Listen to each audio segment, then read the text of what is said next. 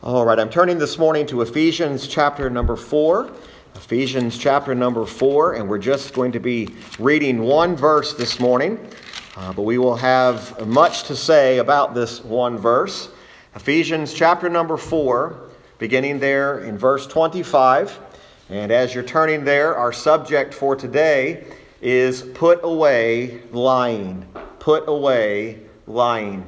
Ephesians chapter 4, verse 25, Paul writes under the inspiration of the Holy Spirit, "Wherefore, putting away lying, speak every man truth with his neighbor, for we are members one of another." Putting away lying, speak every man truth with his neighbor, for we are members one of another. Paul, in this brief verse, declares really that there is no greater motive to living a holy life than a proper understanding of the truth.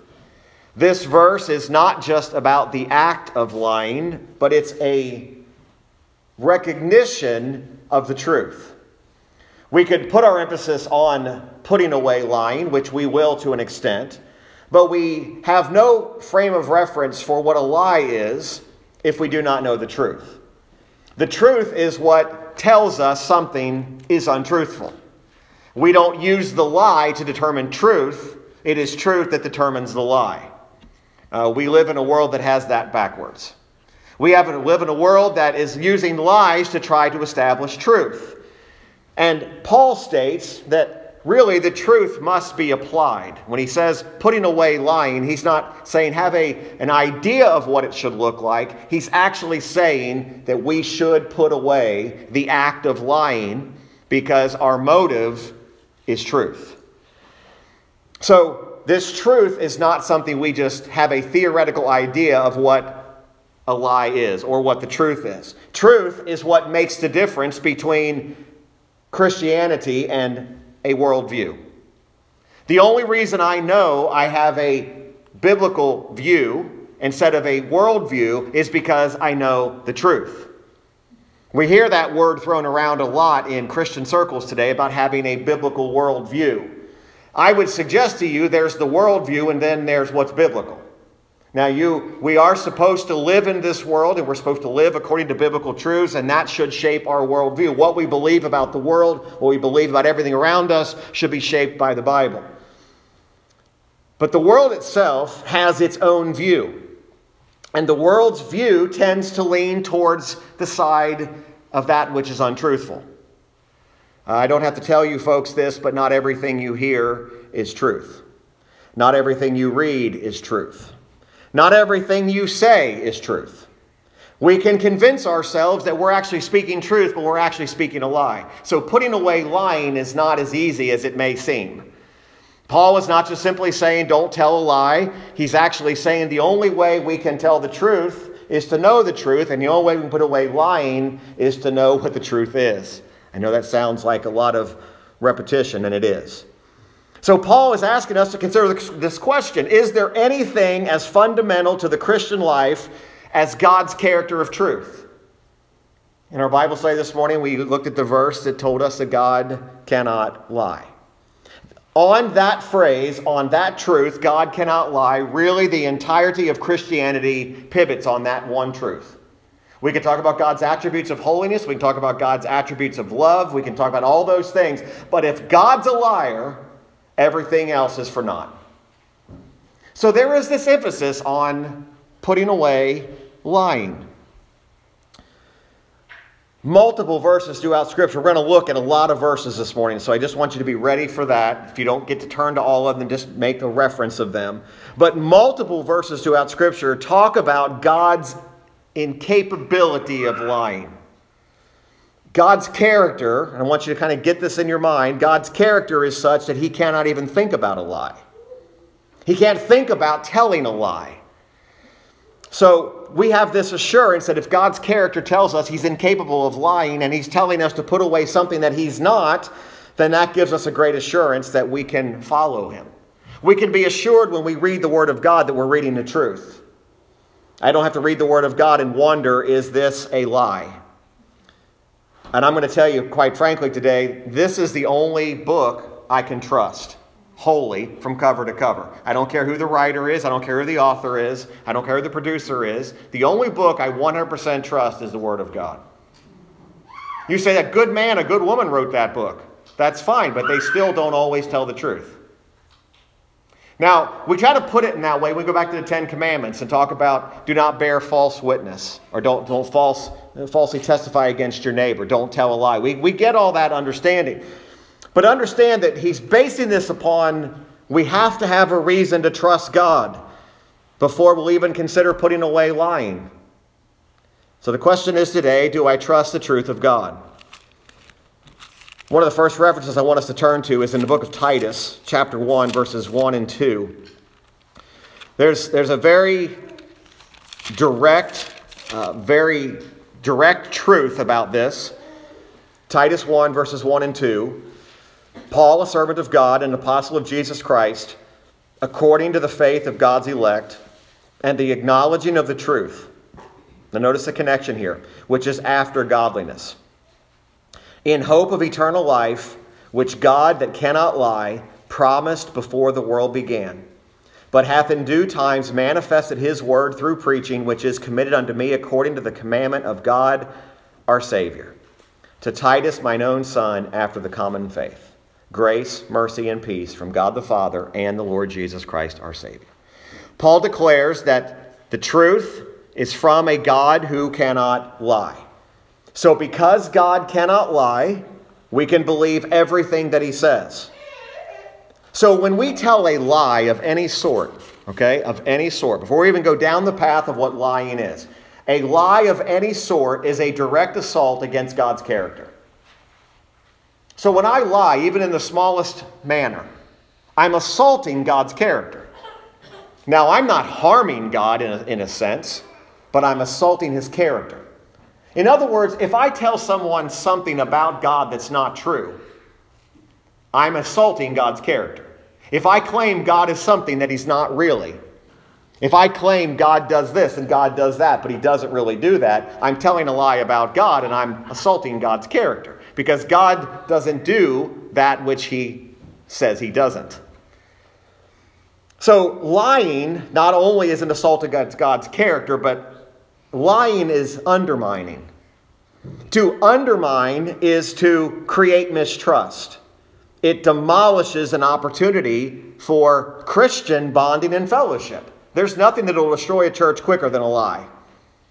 And I've seen it many, many times.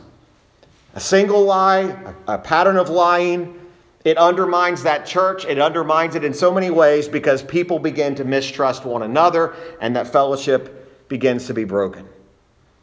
In Proverbs chapter number 6, verses 16 through 19. Proverbs 6, verses 16 through 19. As we've just completed reading through the entire book of Proverbs, but Proverbs 6, verse 16, verse 19. These things doth the Lord hate.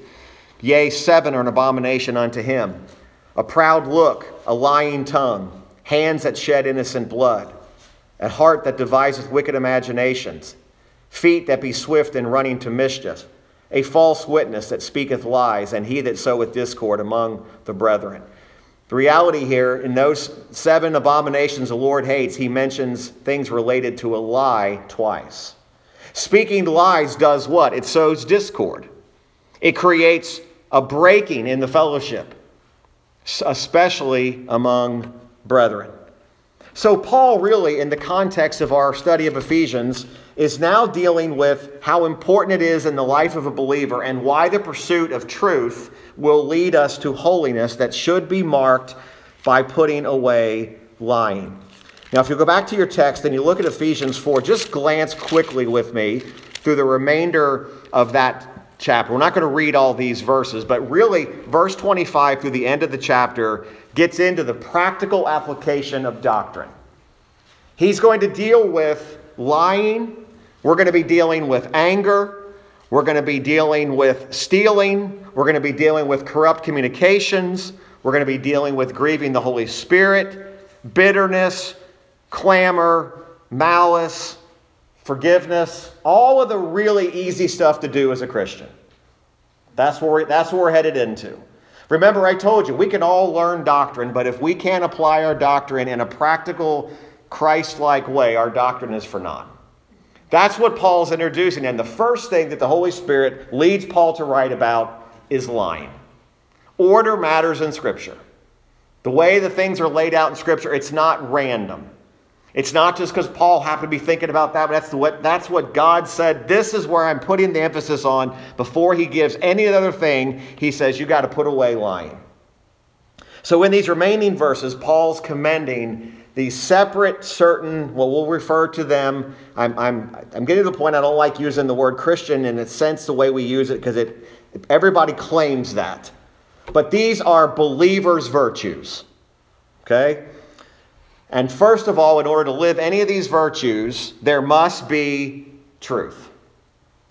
There must be truthfulness in how we live these Christian believing virtues. What Paul does by establishing the truth as the first thing, he's going to condemn anything that's deceitful and any form of hypocrisy. Truly, hypocrisy is a lie. To be something you're not is a lie. Deceit is a lie. Deceit, that which is deceptive is that which is defined as being the closest to the truth, yet it's not truth. It sounds like truth, it looks like truth. Deception's really difficult to determine. But in these verses, Paul's going to remind us of those great truths. I pointed us to this morning in the Bible study. Let's go ahead and go to 1 John 2. And I want to read portions of this. And I know it's a bit lengthy, so we're going to kind of touch on parts of these verses, because this really establishes these principles of truth. 1 John 2, John is writing about advocacy, to have an advocate with the Father, to have one who is there with you or before you. He says, "My little children, these things write I unto you, that ye sin not. And if any man sin, we have an advocate with the Father, Jesus Christ the righteous. And he is a propitiation for our sins, and not for ours only, but also for the sins of the whole world. And hereby we do know that we know him, if we keep his commandments. He that saith, I know him, and keepeth not his commandments, is a liar, and the truth is not in him." Let me just stop there. Notice what he says. He says, if there's a claim by a believer or a person that says, I know him, but doesn't keep his commandments, John says that man or that person is a liar. Now, why does that man lie? Because the truth is not in him. The lying is connected to that. Again, we have to know the truth in order to put away the lie. Verse 5, "But whoso keepeth his word, in him verily is the love of God perfected. Hereby know we that we are in him. He that saith he abideth in him ought himself also so to walk, even as he walked. Brethren, I write no new commandment unto you, but an old commandment which ye had heard from the beginning. The old commandment is the word which ye have heard from the beginning. Again, a new commandment I write unto you, which thing is true in him and in you, because the darkness is past, and the true light now shineth. He that saith he is in the light, and hateth his brother, is in darkness even until now. He that loveth his brother abideth in the light, and there is none occasion of stumbling in him. But he that hateth his brother is in darkness, and walketh in darkness, and knoweth not whither he goeth, because that darkness hath blinded his eyes. I write unto you, little children, because your sins are forgiven you for his name's sake. I write unto you, fathers, because ye have known him that is from the beginning. I write unto you, young men, because ye have overcome the wicked one. I write unto you, little children, because ye have known the Father. I have written unto you, fathers, because ye have known him that is from the beginning. I have written unto you, young men, because ye are strong, and the word of God abideth in you, and ye have overcome the wicked one. Love not the world, neither the things that are in the world. If any man love the world, the love of the Father is not in him. For all that is in the world, the lust of the flesh, the lust of the eyes, the pride of life, is not of the Father, but is of the world. And the world passeth away, and the lust thereof, but he that doeth the will of God abideth forever. Now we read verses 18 through 23 when we talked about those who've gone out. They went out, and verse 22 says, who is a liar? But he that denieth that Jesus is the Christ, he is Antichrist that denieth the Father and the Son. So Paul, when he speaks of lying, is not just talking about the act of telling a tale. He's talking about even what you proclaim about Christ. A denier of Christ is a liar. Plain and simple. A person who denies him, he says, is not only a liar, he is antichrist. Now, he doesn't say he is the Antichrist. Remember, we read in Bible study this morning, there are many Antichrists. That he denies the Father and the Son. So what is Paul, in the passage in Ephesians 4, driving home? He's closing this end of this chapter with these responsibilities to abstain from lying, from anger, from stealing, from corrupt communications, from bitterness of spirit, from malice, from revenge, and to exercise brotherly kindness and mutual forgiveness. All of these things begin with putting away lying. What is a lie? A lie is quite simply defined by it is a voluntary disagreement of the mind and speech with a design or an intent to deceive. A true lie is intentional. Now you say, what do you mean a true lie? Isn't a lie a lie? There are times when people lie unknowingly. Now Paul doesn't have in mind the unknowing lie as much as he has in mind knowingly and willfully lying. What's an unknown lie? We hear something, we don't verify it, we just speak it, and we assume that it's true. We didn't intend to deceive anybody with it. We just spoke it because we believed it to be true, but we didn't knowingly say, I'm telling you this lie because I want you to stumble. Does that make sense? That's not what he's talking about here.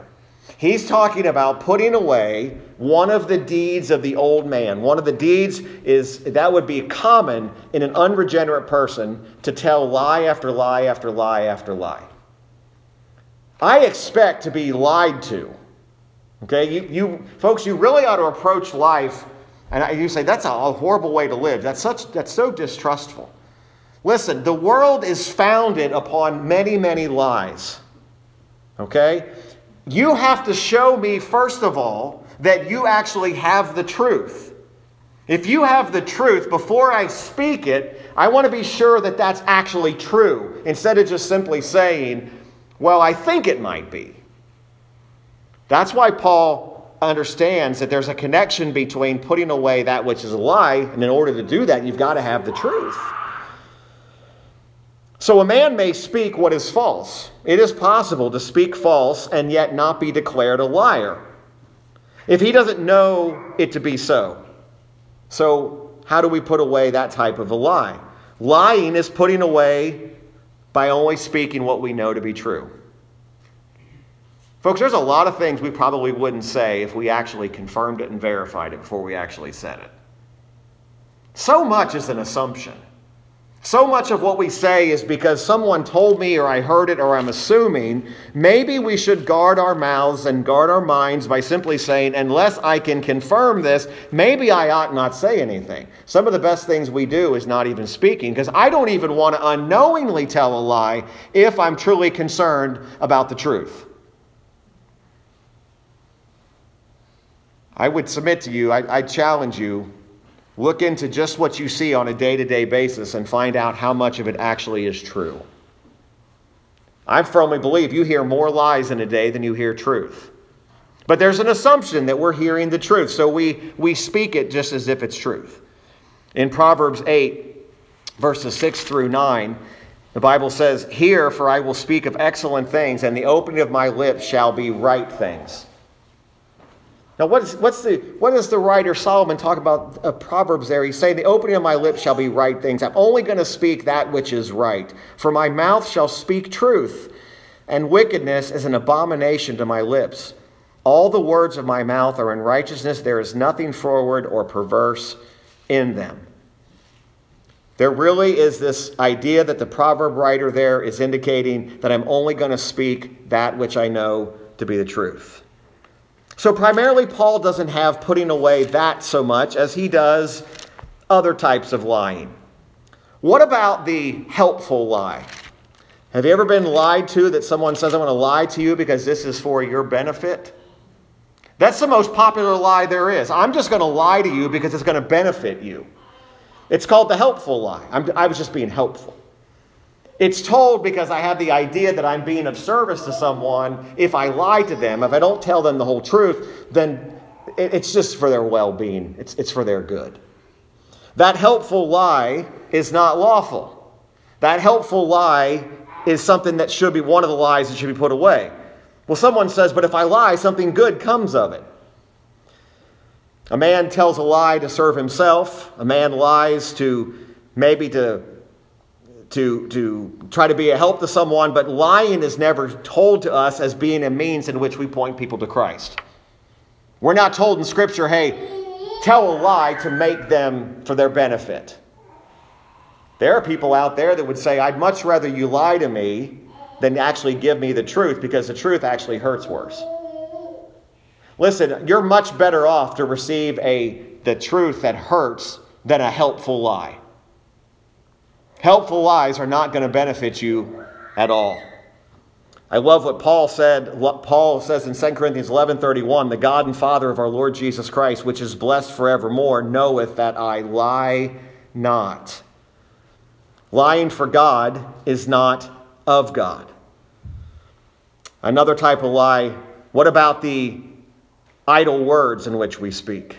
What about the habit of lying that becomes our normal everyday conversation?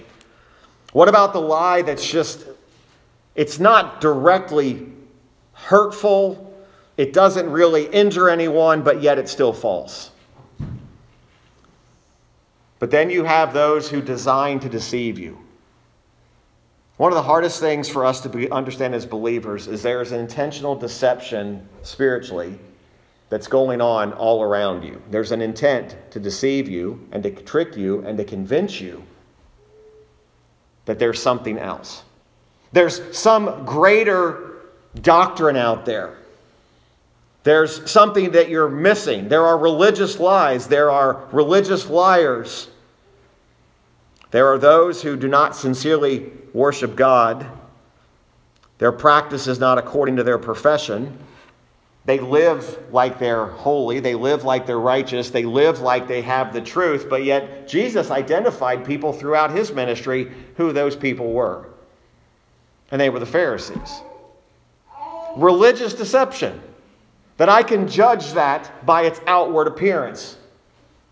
Sometimes your outward appearance is screaming a lie. We clean ourselves up. We pretend to be something that we're not. We act like we don't have that struggle with sin. Someone asks us about it. They confront us about our own sin life, and we lie to them about it. But there's this idea of putting on this Pharisaical front that's just as deceptive as anything else. I have it all spiritually together. I am the picture of what righteousness should be. One of the accounts, there's many of them, but Matthew 12 is one that stood out to me particularly about how Jesus dealt with the Pharisees. In Matthew 12, verse 31, he says, Wherefore I say unto you, all manner of sin and blasphemy shall be forgiven unto men, but the blasphemy against the Holy Ghost shall not be forgiven unto men. And whosoever speaketh the word against the Son of Man, it shall be forgiven him. But whosoever speaketh against the Holy Ghost, it shall not be forgiven him. Neither in this world, neither in the world to come. Either make the tree good and his fruit good, or else to make the tree corrupt and his fruit corrupt, for the tree is known by his fruit. O generation of vipers. You know, it's interesting. There's a method of Christianity today say Jesus never used harsh words.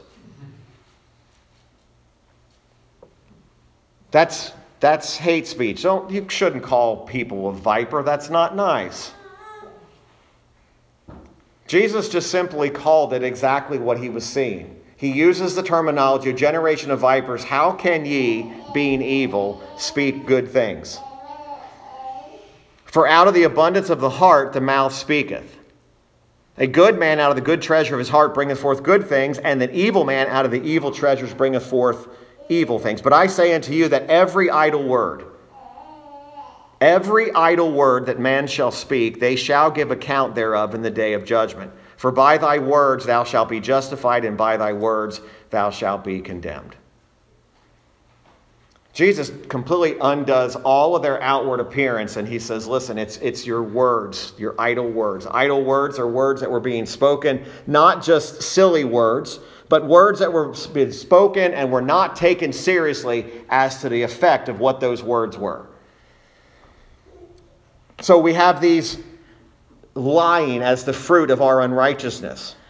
But then there are others who are guilty of doctrinal lies, like we read in 1 John 2.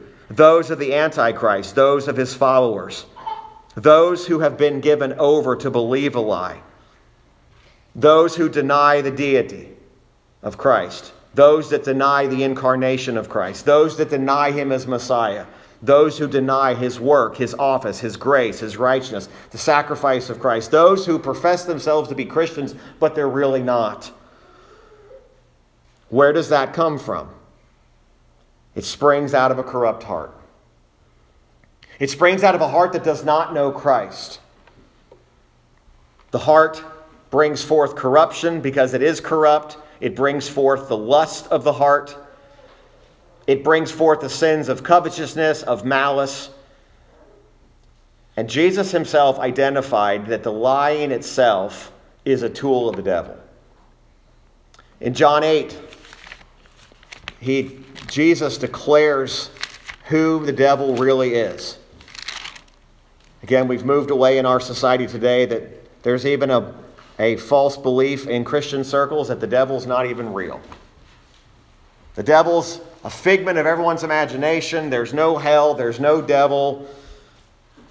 And yet Jesus puts his finger right on who the devil is. John 8:44, ye are of your father the devil, and the lust of your father ye will do. He was a murderer from the beginning, and abode not in the truth, because there is no truth in him. When he speaketh a lie, he speaketh of his own, for he is a liar and the father of it. Everything the devil says is a lie. Everything he speaks is a lie. Why? Because there's no truth in him. A person cannot speak truth who does not have the truth within them. And because I tell you the truth, ye believe not. Now, Jesus is speaking directly to the people he's calling the children of the devil. Again, I thought Jesus didn't use harsh language. I thought Jesus was all about love, and he just simply ignored sin and just went from town to town trying to bless everyone and heal them. No, he says, he's talking about the devil, but he's talking to people standing there, and he says, you are of your father the devil. You're the devil's children. How do you know the devil's children? Because they're marked by lies. Folks, I can't believe how many Christians are trying to squeeze in someone who doesn't know anything about God and trying to squeeze it into the mold of Christianity and claiming this is the closest thing to Christ we're going to get, so it's okay, let's just pull that in. A lie is a lie.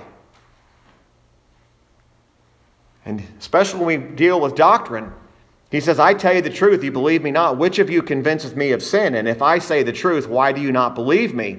He that is of God heareth God's words. Ye therefore hear them not, because you're not of God. Jesus put it right there where it was. He said, if you don't believe and you don't do, it's because you don't believe me. So lying is a tool of the devil. We read about lying spirits. We read about lying in the hearts and mouths of men. Lying is to be put away, especially by those who profess to be of the faith who really aren't. What are the effects of lying? Again, we're going to get to the context of what Paul was talking about here. What are the effects of lying? Lying has brought disgrace. It brings mistrust. Discredits a person sometimes for the rest of their earthly lives. It's brought judgment upon nations. We somehow forget that a nation thinks it can lie to God forever without any repercussions. Entire nations have been brought down because of lies. It's been the cause and is the cause of diseases. It's the cause of death. And Jesus himself in the Word actually declares that there is the second death awaits those who reside in the realm of lying. Lying is a sin that could be referred to as exceedingly sinful. Why? Because it's a breach of God's law, yes, but again, it's against the very character of God. Lies will destroy a civil society. You watch, again, I'm not going to get political this morning, but you watch what happens in our nation. You're watching what lies do. And I don't care what side of the spectrum you're on. This isn't about your side, my side. I'm just telling you it's the result of what lies do in a society. And it's not about your version of the truth and my version of the truth. It's about what is truth. We have Christian circles that decide, well, there's my Christian truth, and then there's my political truth, or my truth to my private life and my public life, and how I'm to respond to this, I'm to respond to that. Your truth is all supposed to be based on the Word of God. So if you want to know what truth is, if your truth that you're hearing doesn't line up with Scripture, you know you're being lied to, and you know you're propagating the lie. Well, the Bible doesn't talk about things that are happening today. Then you've never read the whole thing. The Bible is relevant about every single topic you're dealing with. Everything that's on that television and on your computer and on your phone, the Bible has something to say about it. The problem is we just don't want to take the truth because the truth doesn't play nice with the lie. See, you'll be labeled as being the narrow-minded, bigoted, prejudiced one because you're standing on the truth. And I'm not talking about all the secondary issues. I'm talking about the standard of truth that should be guiding us as believers. Because I'm telling you, every one of us in this room is guilty of perpetrating or carrying on a lie of some sort, even if it's unknowing. We all do it. Somebody tells us something, we take it as gospel truth, and we tell everybody else about it. We say, this is the way it is. We have no idea if that's the way it is. We just believe it because someone told us. So God says that this is not to be done, that we're to put away lying and all things that are not true. What does the Bible say about judgment towards those who do lie? Proverbs 19. Again, there's another passage from Proverbs. Often people say Proverbs isn't very doctrinal and it doesn't talk about these things, and it really does. Proverbs 19, verse number 1. Better is the poor that walketh in his integrity than he that is perverse in his lips and is a fool. Also that the soul be without knowledge, it is not good. And that he that hasteth with his feet sinneth. The foolishness of man perverteth his way, and his heart fretteth against the Lord. Wealth maketh many friends, but the poor is separated from his neighbor.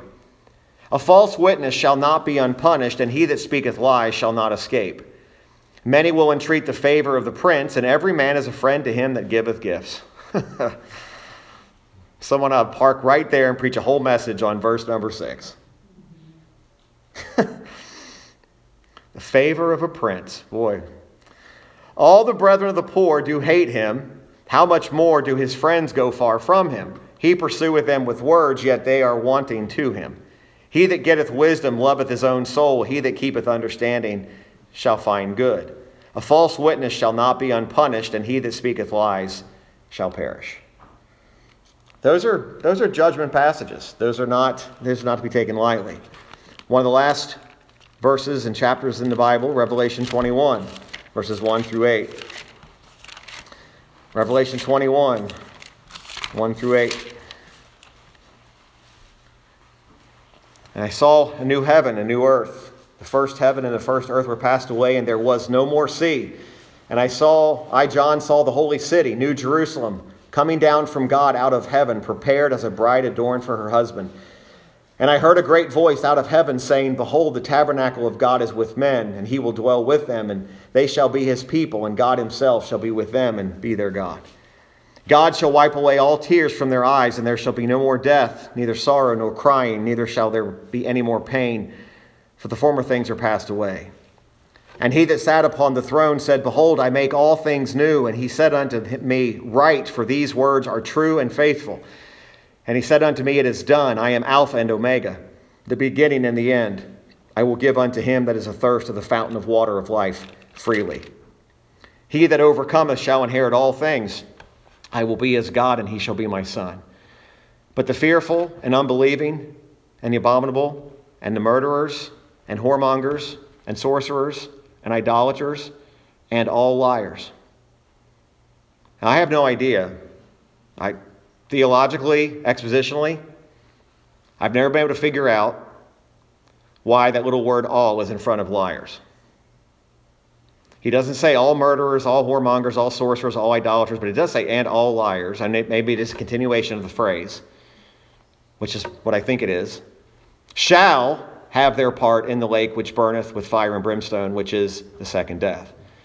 Now, of course, we know he's not talking about someone who just tells a lie, because if that's the case, then we're all going to burn in fire and brimstone, because we've all been guilty of a lie. We've probably all been guilty of a lie this week, sadly. We maybe have been guilty of a lie in some shape or form even today. So he's not talking about any that's ever told a lie, but this is that manner of life. This is that pattern of life. And I think, and also the liar references back to those who were deniers of Christ. So we can't lose out on that side.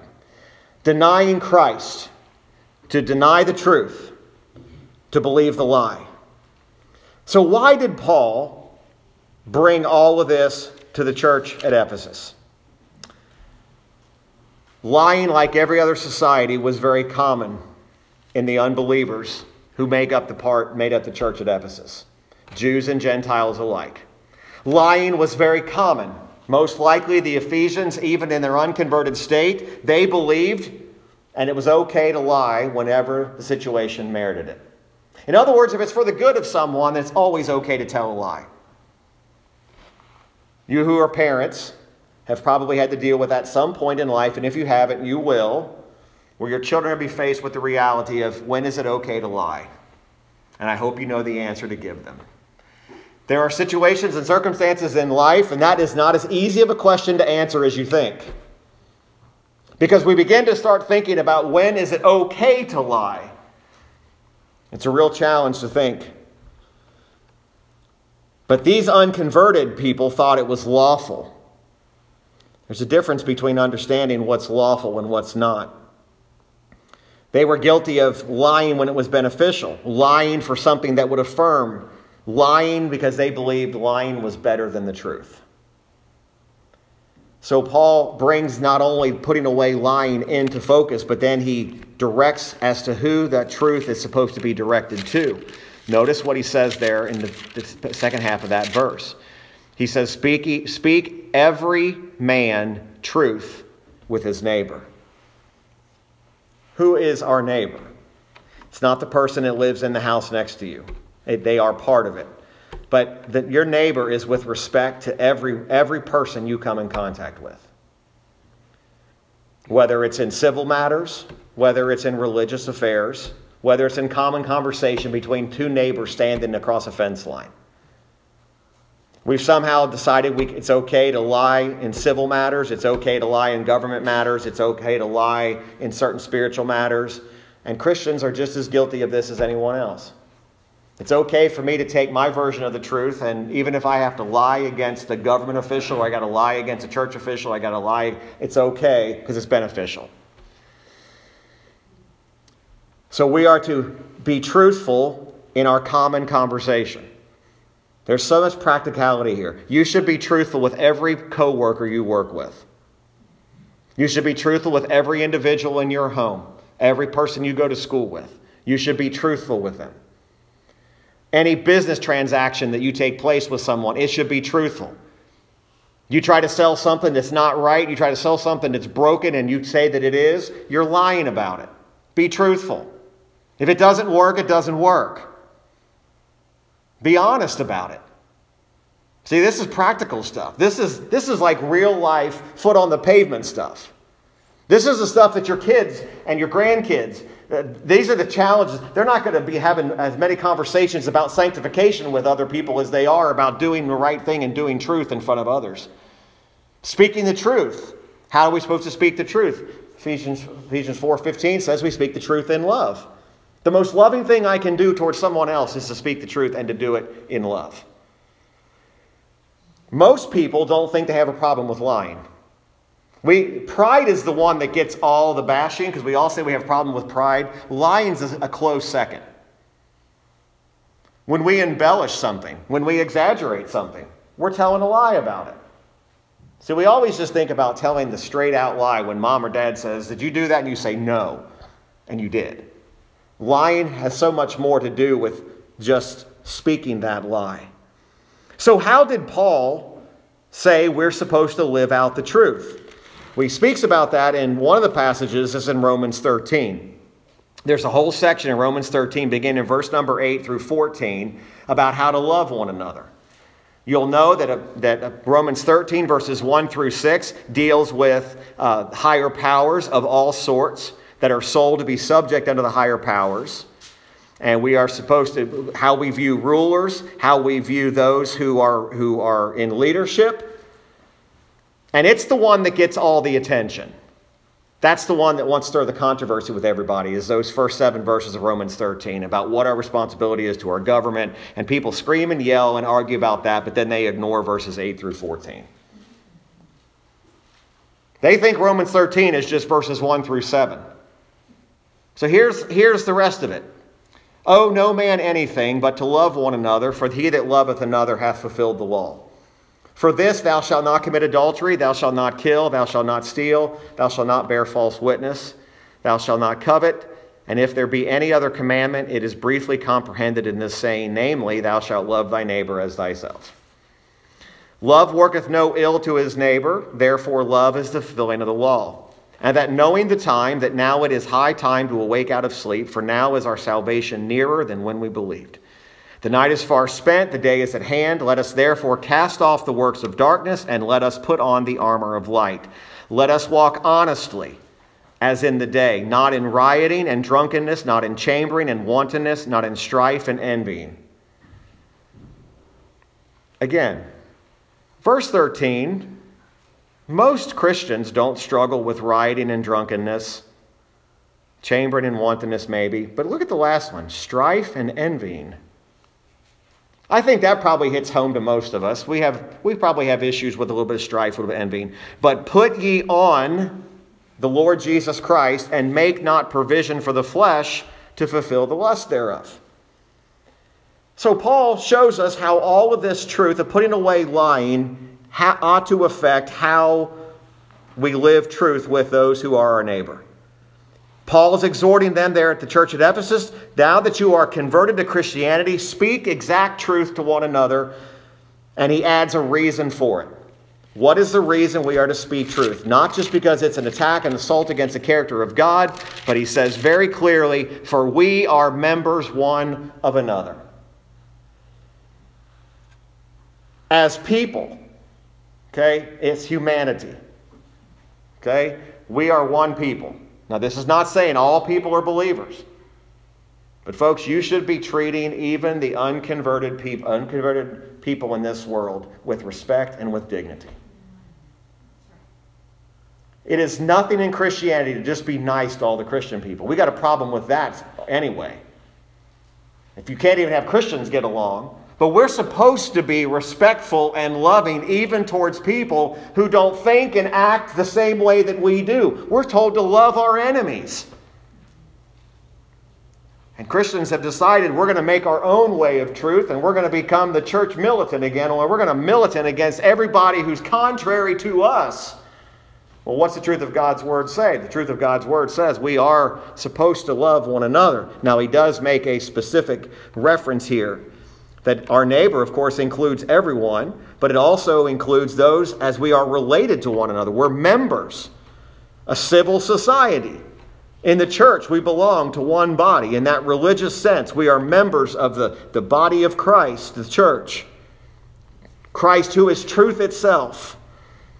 He's the head. Therefore, we should never do anything to attempt to deceive one another by a lie. Those in close and near relation should think nothing about lying to one another. I've been on the receiving end of that, and I hope I'm never on the giving side of that, where my intent is to destroy somebody with a lie. Paul says because we are members of one another, lying undermines the entire fabric of everything that we are. It's especially dangerous in a church, but it's dangerous in a society. Falsehood, lies is what's dissolving. The sin of lying is dissolving the very fabric of human society. It's not a political view that's destroying society. I know that's what we think it is. We think that that's part of it, but the reality is it's the lies and deceptions that actually destroys a society. Paul had in mind, of course, with that lying, there certainly shouldn't lie in the realm of how we view Christ and how we preach Christ. But there's also this application that there's absolutely no sin that seems to be more unbecoming of a Christian, more inconsistent with grace, than to act like the devil would and injure a society by lying. Honestly, it's one of the first things, I don't know how it is when you raise your kids, it's one of the first things you try to teach your kids: don't lie. Be honest. A lie erodes confidence in each other. You know, it only takes one lie to erode the confidence in another person. One lie to a spouse, I'm telling you right now, one lie to a spouse will have consequences for the rest of your life. It always does. Even if there's forgiveness, and granted, there's always that little bit of, but you didn't tell me the truth. Paul says we should reject, we should denounce, and put away lying. Any exaggeration, any effort to deceive in order to twist the truth ought to be put away. How do we speak truth? Speak it kindly, speak it in love. Why? Because we're the same body. Next week, we'll try to deal with anger. Be ye angry and sin not. The good thing is none of us have a problem with anger either, so we'll be in good company. Put away lying. Don't sin when you're angry. These are all truths that actually apply what we really believe about who God is. Let's go ahead and stand. We'll be dismissed in prayer this morning. I thank you for being here today. If I can be a help to you, please don't hesitate to ask me. I'll be glad to help. Let's pray. Father, we have dealt with a subject today that is difficult to put into words. It's difficult to explain on many accounts. But Lord, your word states it, and we as followers and believers of you ought to accept it and apply it. Lord, help us to live a life that is truthful, a life that desires honesty, especially with regard to the truth of the gospel, with the truth of who Christ is. May our view of this world and our view of life be shaped by what the Word of God says, not by what the world tells us to. Lord, we're living in a day when access to all sorts of stories and all sorts of opinions are sadly driving many Christians to forsake the truth. Lord, if we have been in lies, if we have been found in falsehood, I pray that the Spirit would convict us of that. We would be brought to repentance. Lord, that we would desire to only speak and live out the truth. Lord, thank you for the forgiveness of the lies in which we have been guilty of telling and living. Lord, we know that there is mercy and grace to be found with you. Lord, I do pray you'd help us to apply the truths we've heard today.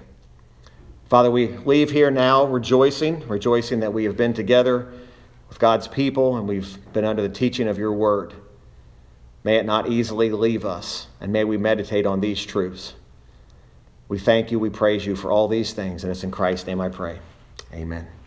All right. Well, thank you so much. We'll look forward to seeing you Wednesday. We'll continue our series on the Sermon on the Mount as we work through the book of Matthew. Thank you.